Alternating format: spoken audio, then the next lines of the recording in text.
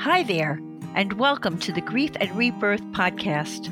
I'm your host, author and trauma survivor Irene Weinberg, here to encourage you wherever you are in your healing journey.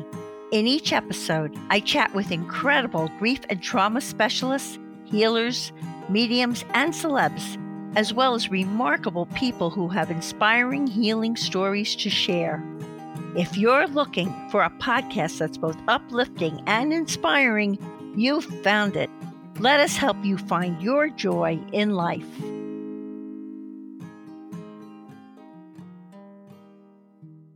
Hi, everyone. I hope this finds each of you so very well. I'm speaking to you from my studio in West Orange, New Jersey. Absolutely delighted to have this opportunity to interview author, coach, and consultant David Richman, who will be speaking to us today from Henderson, Nevada. In addition to being an author, coach, and consultant, David is an endurance athlete, a financial services professional, and a public speaker who applies the lessons he has learned in his life to enrich and inspire others. For example, as a former sedentary, overweight smoker, David discovered that he needed to focus not on what others wanted out of him, but on what he wanted out of life. So in his first book, Winning in the Middle of the Pack, Realizing True Success in Business and in Life, David discussed how to get more out of ourselves than we ever imagined. A consummate endurance athlete, David has completed over 50 triathlons, including 15 Ironman distance triathlons during the last 15 years. An Ironman triathlon encompasses a 2.5-mile swim, a 112-mile bike, and a 26.2-mile run. He has also completed more than 50 runs longer than marathon distance, including 4 consecutive marathons totaling 104 miles and a 45-day, 4,700-mile solo bike ride across the country. David's beautifully written and incredibly moving second book is titled Cycle of Lives, 15 People's Stories, 5,000 Miles, and a Journey Through the Emotional Chaos of Cancer. It portrays 15 individual cancer stories, as it also shares David's grueling journey riding his bike 5,000 miles coast to coast, meeting each of the individuals featured in his book in person along the way. If you or someone you care about is going through cancer or some other major trauma, this thought-provoking collection of astonishing stories can surely help you and inspire you. By the way, David was raised in Southern California and splits his time between San Diego and Las Vegas. He recently remarried. His wife, Erin, is a successful attorney, and he has college-age twins.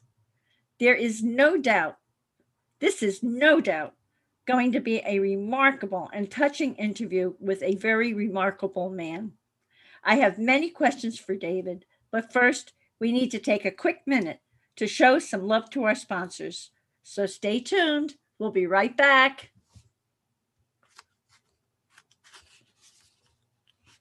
Hi, David. A warm, heartfelt welcome to Grief and Rebirth podcast.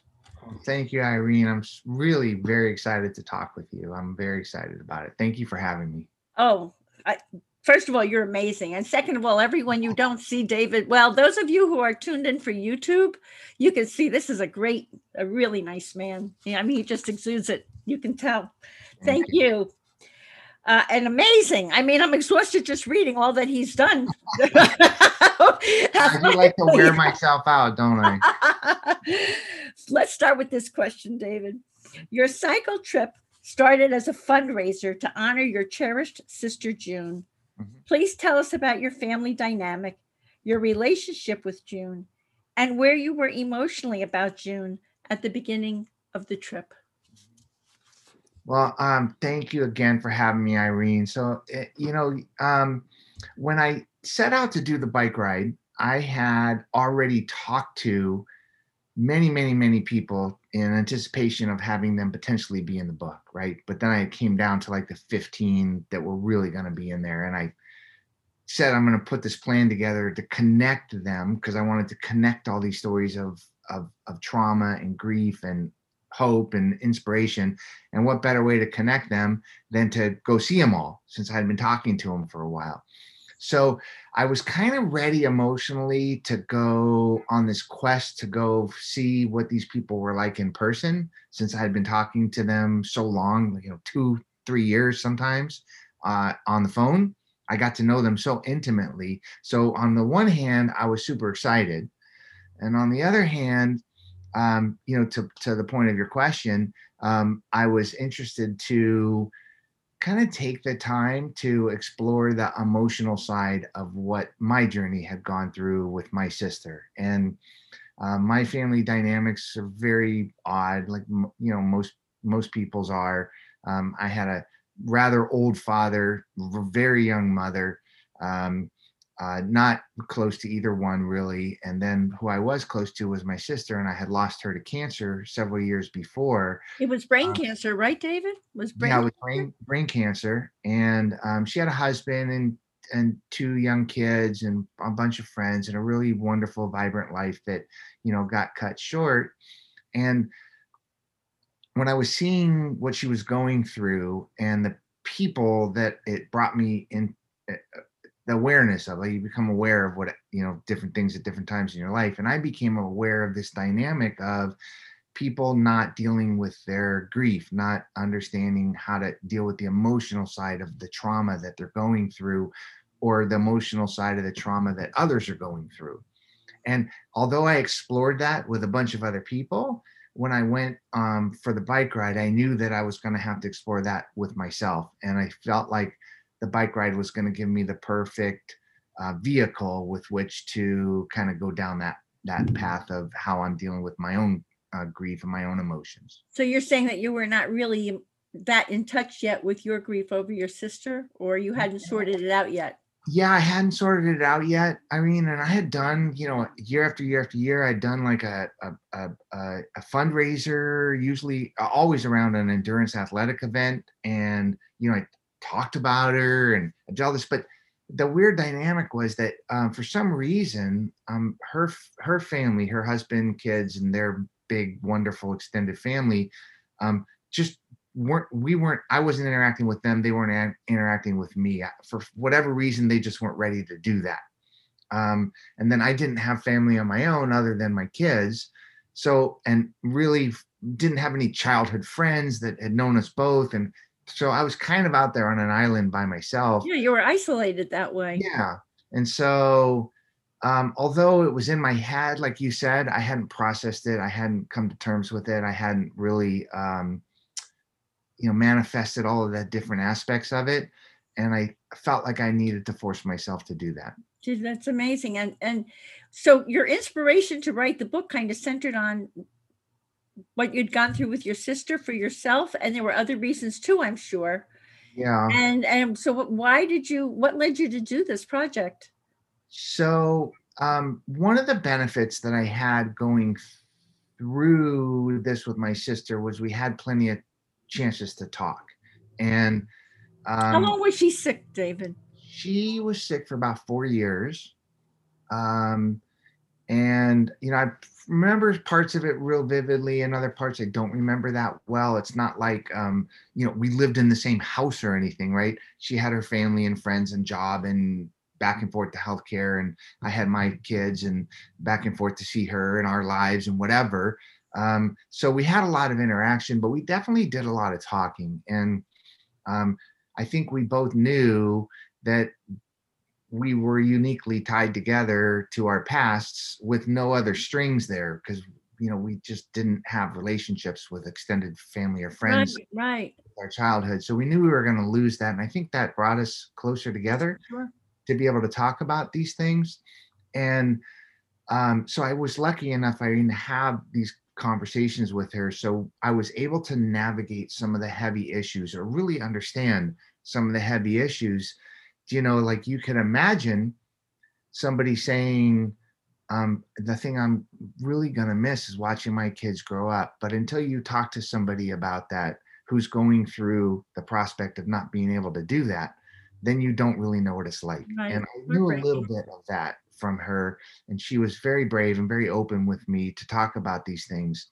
But we didn't, I didn't personally take it much beyond that. And then I noticed that when I was doing these events and I was coming into contact with a tremendous amount of people, survivors and loved ones and professionals and family members and friends and coworkers or whatever, that people were really good, Irene, about talking about like the tasks around the cancer. How do I navigate my job? How do I get my kids some extra care while I'm going to chemo or whatever? But they weren't real good at talking about the emotions.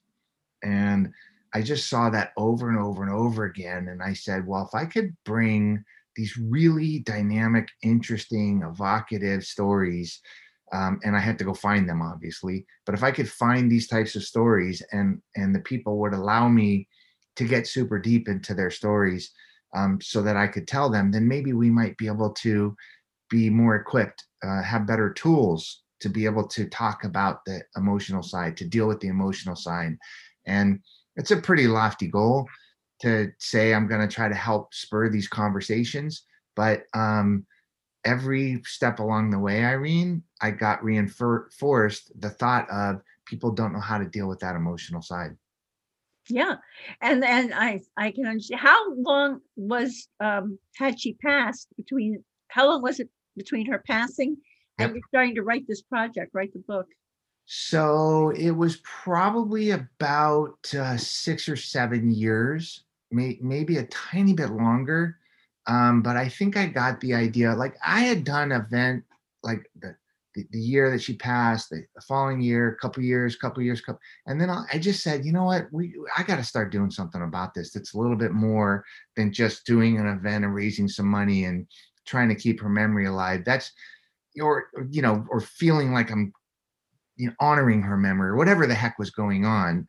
And so it was about 6 or 8 years. So enough time, but not like 30 years later. Right. No, that's well, actually, you had like kind of that 5-year benchmark that Mhm. they talk about to work through a lot of the to process a lot, but there was still Mhm. more to go, Yep. obviously. Yep. And I want everyone to know that we're talking about the part of the book where David focuses on all these amazing stories of cancer, but there's another sidebar to this book for anyone who is an athlete or a cycler or a marathon runner or whatever. David's story of his actual trip and what he went through, finding each of these interviews is like a whole other sidebar that goes with his story, but it's fascinating all on its own. There's so much richness that you can get in many ways from the story. So, David, how did you choose and what are the different relationships to cancer for those you interviewed? Because they weren't just cancer survivors. And what kinds of questions did you ask each of your interview? Oof. Yeah. So how did I get the people, Irene? I asked around.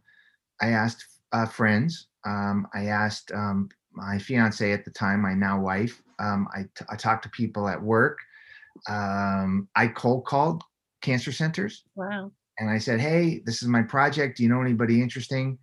Um, and then once I had kind of a group of people that I could talk to, then what I wanted to do was cover a spectrum. So I didn't want all young people, all old people, specific type of cancer. I wanted people that like your brother who had cancer 5 times and survived, and some people that were one and done, and it was like nothing to them. People that encountered it when they were young, when they were old, people that had a wide range of emotions, people that had varying and very evocative and interesting traumas that had happened in their lives prior to encountering cancer, so that when people read these stories and when they heard where people had come from, they might be able to better identify with them. And so it really, the one mistake that I made in this is not really a book about cancer. It's more a book about how to talk to people that are going through trauma. It just happens to be about cancer. So I don't think that's a mistake. I think that's a wonderful aspect of your book.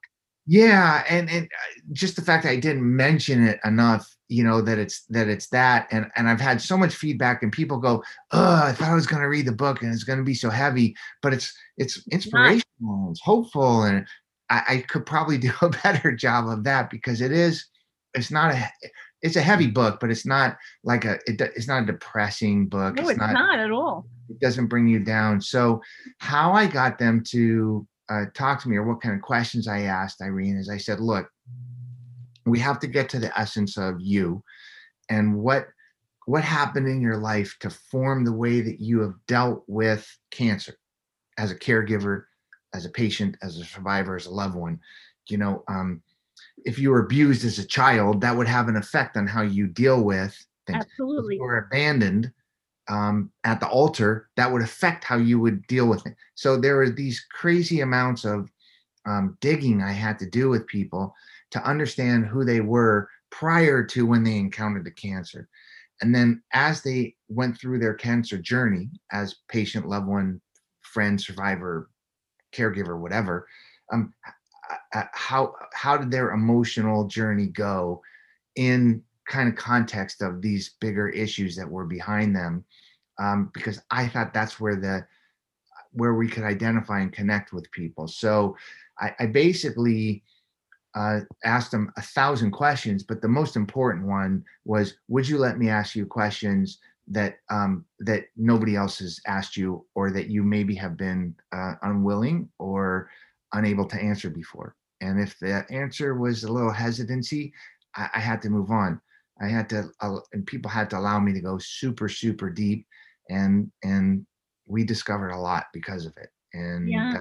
that's what I. I'll bet some of your questions got helped some of these people to process further too. I'll bet you've got some great stories about people in who you wrote about in the book. So I've chosen three. So Yeah. tell us first about Rick, the elite athlete who Mhm. had to reckon with his all-star body, finally letting him down, which is an issue so many of us grapple with when it comes to our aging bodies. Mhm. How did you connect with Rick? How did his story of cancer motivate him to let go of his need to control? That's a lesson in any scenario. And how did that turn into gratitude for Rick? Yeah, and boy, don't you know it more than anybody that you cannot control life, right? Not at all. Mm, Not even for a minute. Like, I feel out of control. Yeah, no kidding. No kidding. No kidding. Once you realize that, then all things are good because you're just not in control. But this was a Olympic caliber athlete who really was so confident in his ability to handle life that he didn't even really take much mentorship, even from coaches or whatever. I mean, he was, the king of his domain. And when he finally had to come to, What kind of athletics did he do? he was a world class runner, Okay. cyclist, triathlete. Wow. Man after your own heart. Yeah, exactly. So that's why I tracked him down, right? I tracked him down for that reason.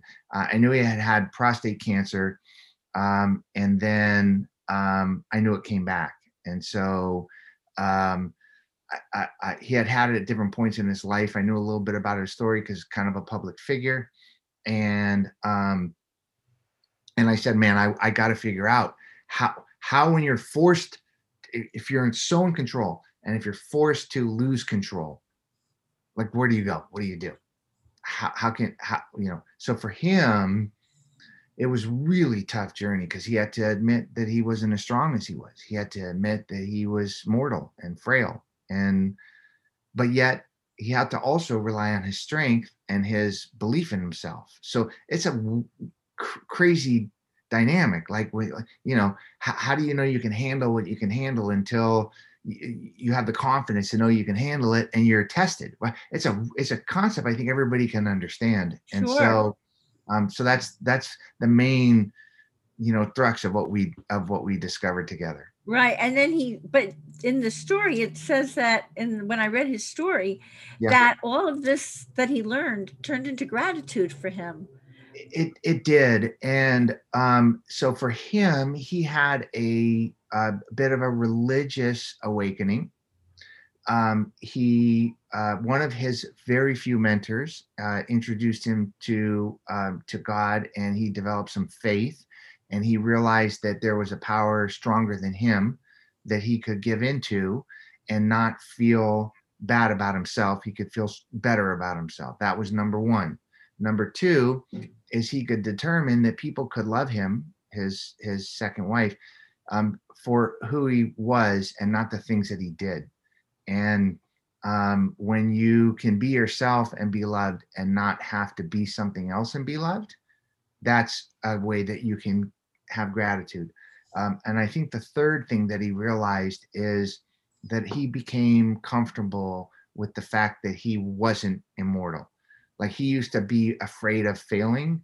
And once he realized that life isn't about crossing that finish line, right? It's just about getting to wherever all the finish lines are. Then Right. he was able to kind of like be grateful for what he had gone through and the difficult times and the pluses and the minuses in his life, and just kind of sit back and realize, yeah, this is good. Like, life is good. And That's so, so important because I think a lot of people learn those lessons with different roots to them. But mhm, I found that when I was reading these stories, I felt gratitude too, because I would read these stories and go, wow, look at what this person came through yeah, to a happy ending. And look what he did. I think reading your book helps a person to say, listen, I'm going through all kinds of stuff, but if this person could make it through this, there's yeah. hope for me. I can make it through too. Yeah, and that's a great observation. And one of the biggest lessons that I learned in this is, I know that we all know you never know what people are going through. I know we all know that. And I know we all say it. But to really know that you really have no idea what people are going through and Right. what they might have gone through 5 minutes ago, 5 years ago, or 50 years ago, that might be having a profound effect on the way that they are right now at this moment. It's really a humbling thing to really understand a wider perspective on that thought of people go through a lot. Yes. And it was really interesting, super quick. I mean, is that each person told me, I don't know why you want to talk to me. My story's not that interesting. And then you get into it and you're like, oh my God, that's like the most interesting story I've ever heard. But people are just living their life, right? They don't know what's interesting or not interesting about them, because they're just them. They're just doing They're what they just doing do. their thing. Right. But when you try to put yourself into somebody else's shoes to see what they've gone through, it's just like, whoa, that's where the real growth and learning comes from. That's right. It's so true. So, on that note, tell us about Neil, who lost his wife of 30 years to cancer. Hmm. She left him with 5 children to raise. Hmm. How did you connect with Neil, and how did supporting his wife's journey through cancer bring him both grief and relief? Yeah, grief and relief. That's a really remarkable story. And I met them through a friend. I actually met them through when she was still alive. And I asked if they wanted to be a part of the project, and they declined. They were just going through too much. And about a year and a half later, I got a call from my friend who said that his wife had died, and that he might be in a position to talk to me again. What type of And cancer did she have? brain cancer as well. Brain cancer as well. Yeah, glioblastoma that took her very, very quickly. And and what was remarkable about that story is that the positive that was taken out of her diagnosis. And it's shocking to me now. It's still shocking to me, and I almost feel bad when I tell people that she smiled when she heard that she had a grapefruit sized tumor in her brain, and that she was grateful for it. People go, that's not even remotely possible. And then when I tell them the whole story, they go, oh my gosh, that makes absolute sense. And so how in the world could you imagine that somebody could be grateful for that kind of news? Well, if you knew their whole story, you would understand it, and then you would go, oh yeah, I don't know what people are going through. That's right. Right? Because in a nutshell, I mean, people will read the book or they won't, but in a nutshell, they had become so angry at each other, were fighting so much, and had this wonderful life that was being torn apart by what was to her a ever continuing decline into emotional and mental unhealth. And it got so bad that in a moment of clarity, she looked at her husband and said, "You need to commit me. I need to be committed. It's me. I'm completely crazy, and I need to figure out what's going on." And so she thought that she was at the end of their life, at the end of the road, their life together, 25 years of marriage. They had made it through losing a baby. They had raised or were in the process of raising their kids. They had done these wonderful and traumatic and things, and it was coming to an end because she was going crazy.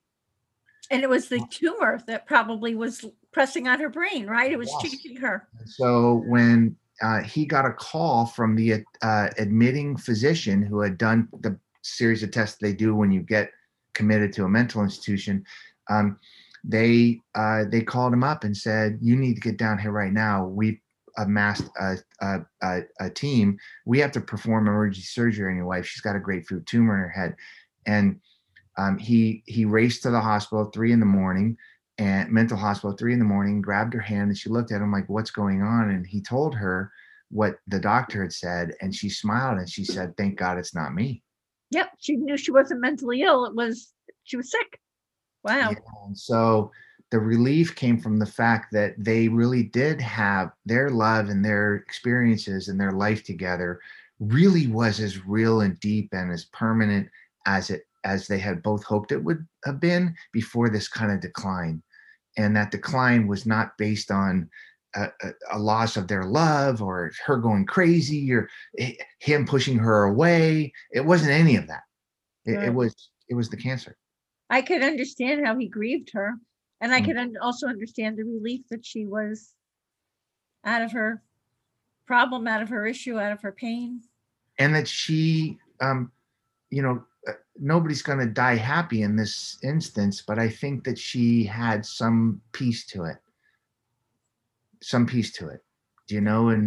and they worked on that, knowing that she was going to die. They worked on that, um, and it really is a touching story. It's really Yeah, that's why I chose it. It's a beautiful story, and it's a love story too. Oh, very much so. Very much so. So now please tell us about Dr. Marlene Myers, the medical oncologist who cares as much about her patients as she cares for them. How does she deal with delivering a terminal diagnosis? And how has caring for people with cancer affected her perspective on life? Yeah, her story is, I put it, Each story is amazing, David. thank you. I know I put it last. Well, it's either last or next to last. I put it at the end for a reason, because I think that it's important for all of us to know that if we ever do come a point where we're a patient that needs the care of a physician, we have to learn that physicians are going through things too, right? It's not Well, just I us. hear a lot of times people complain that a physician is like wood. They wish they had more of a bedside manner Yeah, and all of that. She sounds like the antithesis of that. she does. So her story is super interesting. And the reason, Irene, that I was able to be so excited to bring her story was because when I had one of my first conversations with her, I said, "Dr. Myers, I need to ask you things that you don't talk to your husband about." And she goes, "Yeah, that's fine, because he's a very successful man. We don't really talk about our work at that deep level." And I said, "Okay, good. Well, at least things you don't talk to your girlfriends about." And she said, "What? No, we don't talk about our problems and our work issues because we go to the museum, we go on hikes, we do this, we do that." They were doers. Right. And I said, "Well, then we have to talk about things that you don't talk to your peers about." And she started laughing and she said, "I'm a woman doctor. You think I talk to my colleagues about emotions?" Right. And I said, well, who have you talked to about what you've gone through being an oncologist for 40 years? And she says, "Besides you?" And I went, "Oh my goodness, there's got to be some Wow. story." And so her story is really, I'm not going to make it simple, but the storyline is really simple to understand. And that is that when she started out as an oncologist and she would see somebody and they would help with their own diagnoses oh yeah, I know you're telling me it's breast cancer, but I'm going to eat better. I'm going to sleep better. I'm going to take the stress out of my life. I'm going to do this. I'm going to do that. She would say, okay, well, yes. And then come back to me when you're ready and whatever. Then, then she marries. She has a wonderful daughter. She's a great life, builds a great practice, has all this wonderful stuff happen in her life. And now she's to the point where she's got a lot of experience. She really knows a lot about cancer wellness survivorship, a lot, right? She's one of the best. And somebody comes to her and says, "Hey, yeah, I know you gave me that diagnosis, but I'm gonna rest better. I'm gonna take this trauma out of my life. I'm gonna sleep better, eat better." Blah, blah, blah. She's like, "No, I won't see you. You're gonna let me take care of you the way you need to be taken care of, or I can't see you." And that's because I know that I can make your life better. I might be able to cure you. I might be able to lengthen your life, but I can't waste any time because you're going to miss out on all of this wonderful stuff. And now I know that, right? I know that. So I love the idea of her being so confident in her knowledge of and so desperate to help people to prevent them from missing out on the long life and the wonderful memories that they could have. Where early on in her life, she didn't have that perspective. She And I became just, very empowered. yeah, it's just a wonderful, wonderful story. Wow. And she overcame some really difficult things in her childhood as well that I thought were just spectacular and really spoke to why she cares so much about other people. And it's a wonderful story to learn. Wow. Another story of you don't even know what's going on for your doctor Yeah, when absolutely. you're delivering whatever. Yep. Wow. Now, you in your book talk about the value of both self-reliance and depending on others. You want to tell us a little bit about that? Yeah. Okay. So if you're running a marathon, right? Nobody's moving your legs but you. So you got to have some amount of self-reliance. But there's And aid trust stations. me, everyone, when he's moving his legs and you're reading about it, you're exhausted just following him. Fair enough. Fair enough. But there are aid stations along the way. And if you're not willing to take the help from people, then you can't continue to empower yourself. So I guess that's a really good analogy. I just came up with it on the spot. But um, I did run into so many trials and tribulations on that bike ride You did. where and it was funny. I mean, how when I was in trouble and I needed help, usually there was somebody there. And Well, now you're talking my language with my yeah, story. yeah, Right. exactly, right? But then at other times, there wouldn't be anybody there. And when trouble came, I was just like, I'm not going to give into it. So I think that there's lessons that we can learn that when you have people that are caring about you and want to help you and things become difficult, you need to rely on them. Let it And when you happen. know that you can't rely on somebody at a particular time or through a particular instance, then you don't make that a negative. Turn inward and rely on yourself, because you will be 1,000 times stronger. Both instances, both when you don't have a support network and you gotta get through something tough, you'll be 1,000 times stronger. And by the way, when you have a support network and you're able to give in to them, you'll find 1,000 times more strength in that. It's just this weird thing that you got to figure out along the way of, how do I know I'm going to do something? And also, how can I accept help?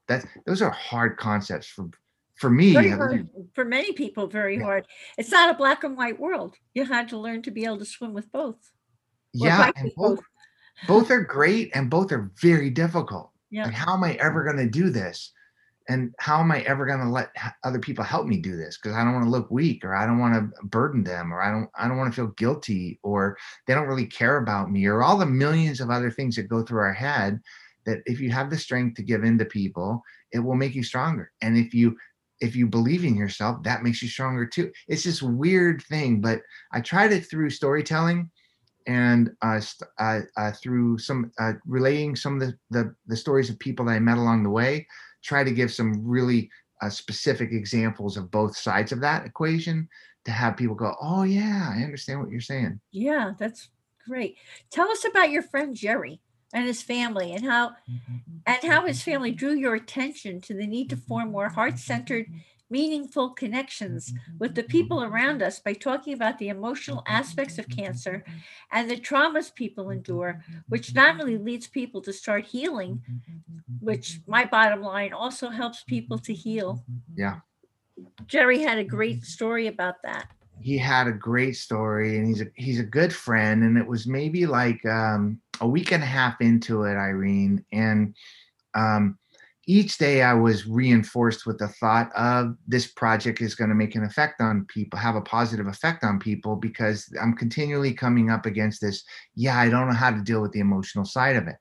And so that was becoming more and more reinforced. So Jerry says to me, he says, "Hey, you're coming through New Mexico. I want you to meet my family. They want to take you to brunch, and power you on and feel good about it." I said, "Great."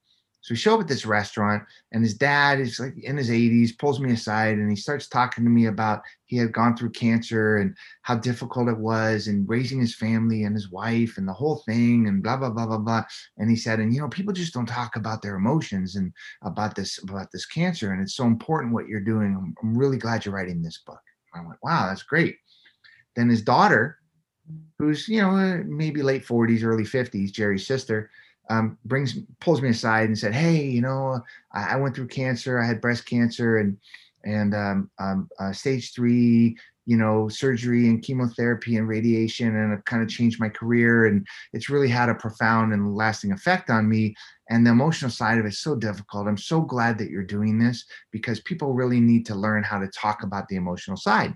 So I'm thinking to myself, well, on the one hand, it's so great that this big family is so close. And on the other hand, I'm kind of like, well, I guess people do know how to deal with their emotions. Oh, well, I'm not going to give it another thought. So at the end of that brunch, I mean, I'm talking to people, or I get up and I say, "Hey, I just want to thank you." And I look over at the dad and I say, it's not every family that talks about the emotional side of their cancer. He puts his hands down and he does this. And I go, "Huh?" And I look at the daughter and I go, "With you and what you went through, knowing what your dad went through and being able to deal with the emotional side." And she was kind of like, and I go, "What?" And it turns out neither one had talked to the other. Wow. Because and I said, "But you both just told me how important it is." And they go, "It is important. We just haven't done it because we don't know how." Like he says, "Oh, I didn't want her to feel, I didn't want to burden my family. I'm old school. I didn't want to burn." Then she says, "I don't want to burden my father because I don't want to make him feel guilty. He might lose a daughter. I don't want to bring up what he might have gone through in the past. And I don't, blah, blah, blah." And it's just like, oh my God, that's exactly the reason why I need to Exactly why you're writing the book. Exactly. So that was a wonderful reinforcer of the fact that people just are not equipped to deal with the emotional side of it. Now they eventually did, and it's a wonderful, wonderful story how and why and when I got the news that they had finally sat down to talk and laugh and cry and deal with their emotional side of this whole thing for each of them and them together. That's another great story in the book, but it just reinforced again for me how just it's not trite. People just don't know how to deal with it. They don't know how to deal with it. I want to get a flag or a banner and say, "Therapy, therapy, therapy," or go and get some help, Yeah. or go to Grief and Rebirth podcast. There are people there who can help you. Sounds Your cycling odyssey transformed into a journey of emotional self-discovery for you. Mhm. Where were you emotionally about June and your family at the end of your trip? What did you process? What is yet to be processed? Please share your personal healing story during this experience with us. Now you get to be transparent. Ha. Yeah, and that's so funny because my wife says, "Oh, everybody, you always brag how everybody says their story isn't interesting, and then they start talking about you, and you go, my story's not interesting." Right? You know, on the one hand, I was able to process some of that emotion, right? I was able to come to terms with certain things, and kind of one of the things I had to come to terms with is that I'm never going to be able to go into the past and rebuild the kind of family I wish that I would have been given, right? And I think that I kind of always carried a chip on my shoulder about that. I kind of let most of that go. I kind of let most of that go because Good for you. you can't go into the past and rewrite it. I can't make my parents be any different than they are. I can't go in and change the way things happened. And so I kind of had to let that go. And I felt better about letting it go. So that's one thing I did. I think that feel like it's okay to say that June would have been proud of what I'm doing. And I don't know before I did that bike ride if I would have allowed myself to say that. It's a hard thing to do, to give yourself a compliment like that. Do you But from know? my world, with what I've been through, I know she is proud of what you're doing. That's really sweet, I know she's around you. yeah, and it's really sweet, and I feel like I'm a little more comfortable knowing that, and you know, I don't I try not to be driven by ego. But I like it's difficult, right? I know the book's really really good. Right? I know it's really good. Excellent. Right? Yeah. Thank you. But on the other hand, I kind of feel, awkward saying it's really good because I'm the one that wrote it, right? Well, So that's my job to say it's really good. ah, I'm telling you. well, my editor said it's really good, and she's a tough cookie, so It's I'll like- take her advice. But I think what I did is I did process stuff, and I let certain things go that needed to be let go, and I accepted certain things that needed to be accepted. Yeah. And that's all we can ask, right? That's what's true. You have a fundraiser every year in your sister's memory, and maybe some people are going to be touched with this interview and want to donate. So could you give us some details about that? Sure. So the best way to donate is when I interviewed everybody, and I interviewed them for a long time, I said, hey, do you have a particular cancer focused or other nonprofit that you're committed to? Because I want to give 100% of the proceeds from the book to those organizations. So if you buy the book, any money that comes to me, 100% of that goes out to the different organizations that were chosen by the book participants. You've got, NYU, Perlmutter Cancer Center, the Moffitt Cancer Center, American Cancer Society, all these other great cancer wellness community, all these great organizations that these people really cared about. So that's the best way to do it. Do they get on your website? How do they make a donation? So the Cycle of Lives is actually a registered 501c3. We're a nonprofit, so they can buy the book through my website or make a donation to my website. And then what we do is we just go support additional cancer-focused organizations that I come into contact with that I think are great, doing great things, and that my book and my mission speaks to their mission and their values, and it's just a wonderful thing. So there's full transparency there. It's just wonderful. It's cycleoflives.org, and they can just support either I list the charities that we support on that website, so they can communicate with me directly to find out more information. It's a wonderful way to memorialize someone also by giving to your charity, to your fundraiser. Yes. Yeah. And what are the best ways? Is it all through cycleoflives.org? What are the best ways to connect with you?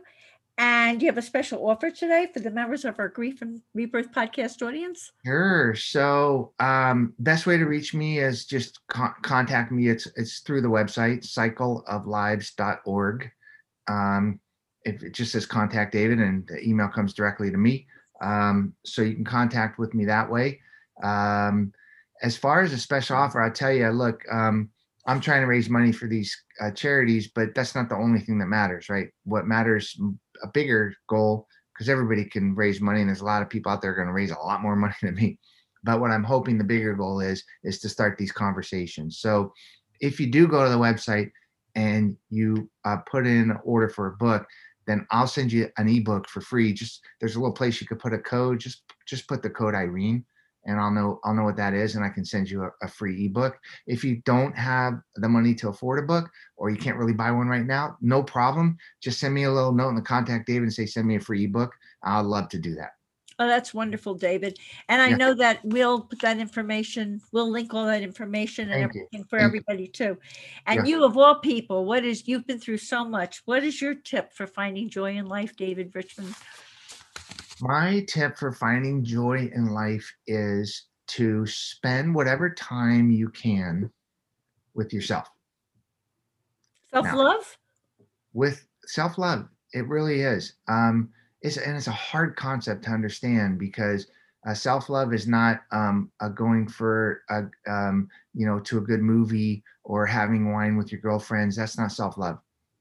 It's fun and that's good stuff and it's healthy.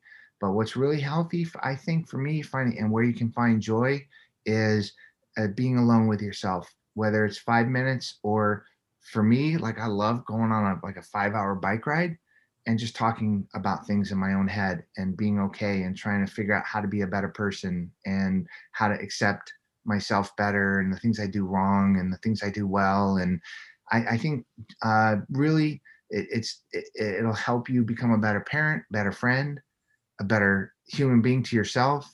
And so I think that's where I found the most joy is in spending time with myself to try to focus on and not just accidentally go through life, but focus on how do I be a better human being for me and for others. It sounds to me like from where you started, you've made a lot of progress in this, as we would say, in this lifetime. Good for you. Thanks. Long way David. to go. Long way to go. I'm a couple steps in, but I'll figure it out. David, I just love the hopeful tone you strike in your book, Cycle of Lives, even though it's about cancer. The book is uplifting, inspirational, and comforting, and compelling, and healing. I am sure that many in our Grief and Rebirth podcast audience now want to read Cycle of Lives and will want to recommend it to others for various reasons. Congratulations, David, on completing an incredibly challenging, courageous, and grueling journey, riding your bike 5,000 miles coast to coast, the insights illumined via your poignant interviews, and the healing you yourself experienced writing about it. And thank you from my heart for this very inspiring and very wise interview.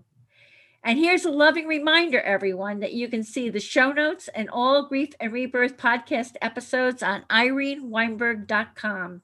And make sure to follow us and like us on social at Irene S. Weinberg on Instagram, Facebook, Twitter, and YouTube. As I like to say, to be continued. Many blessings and bye for now.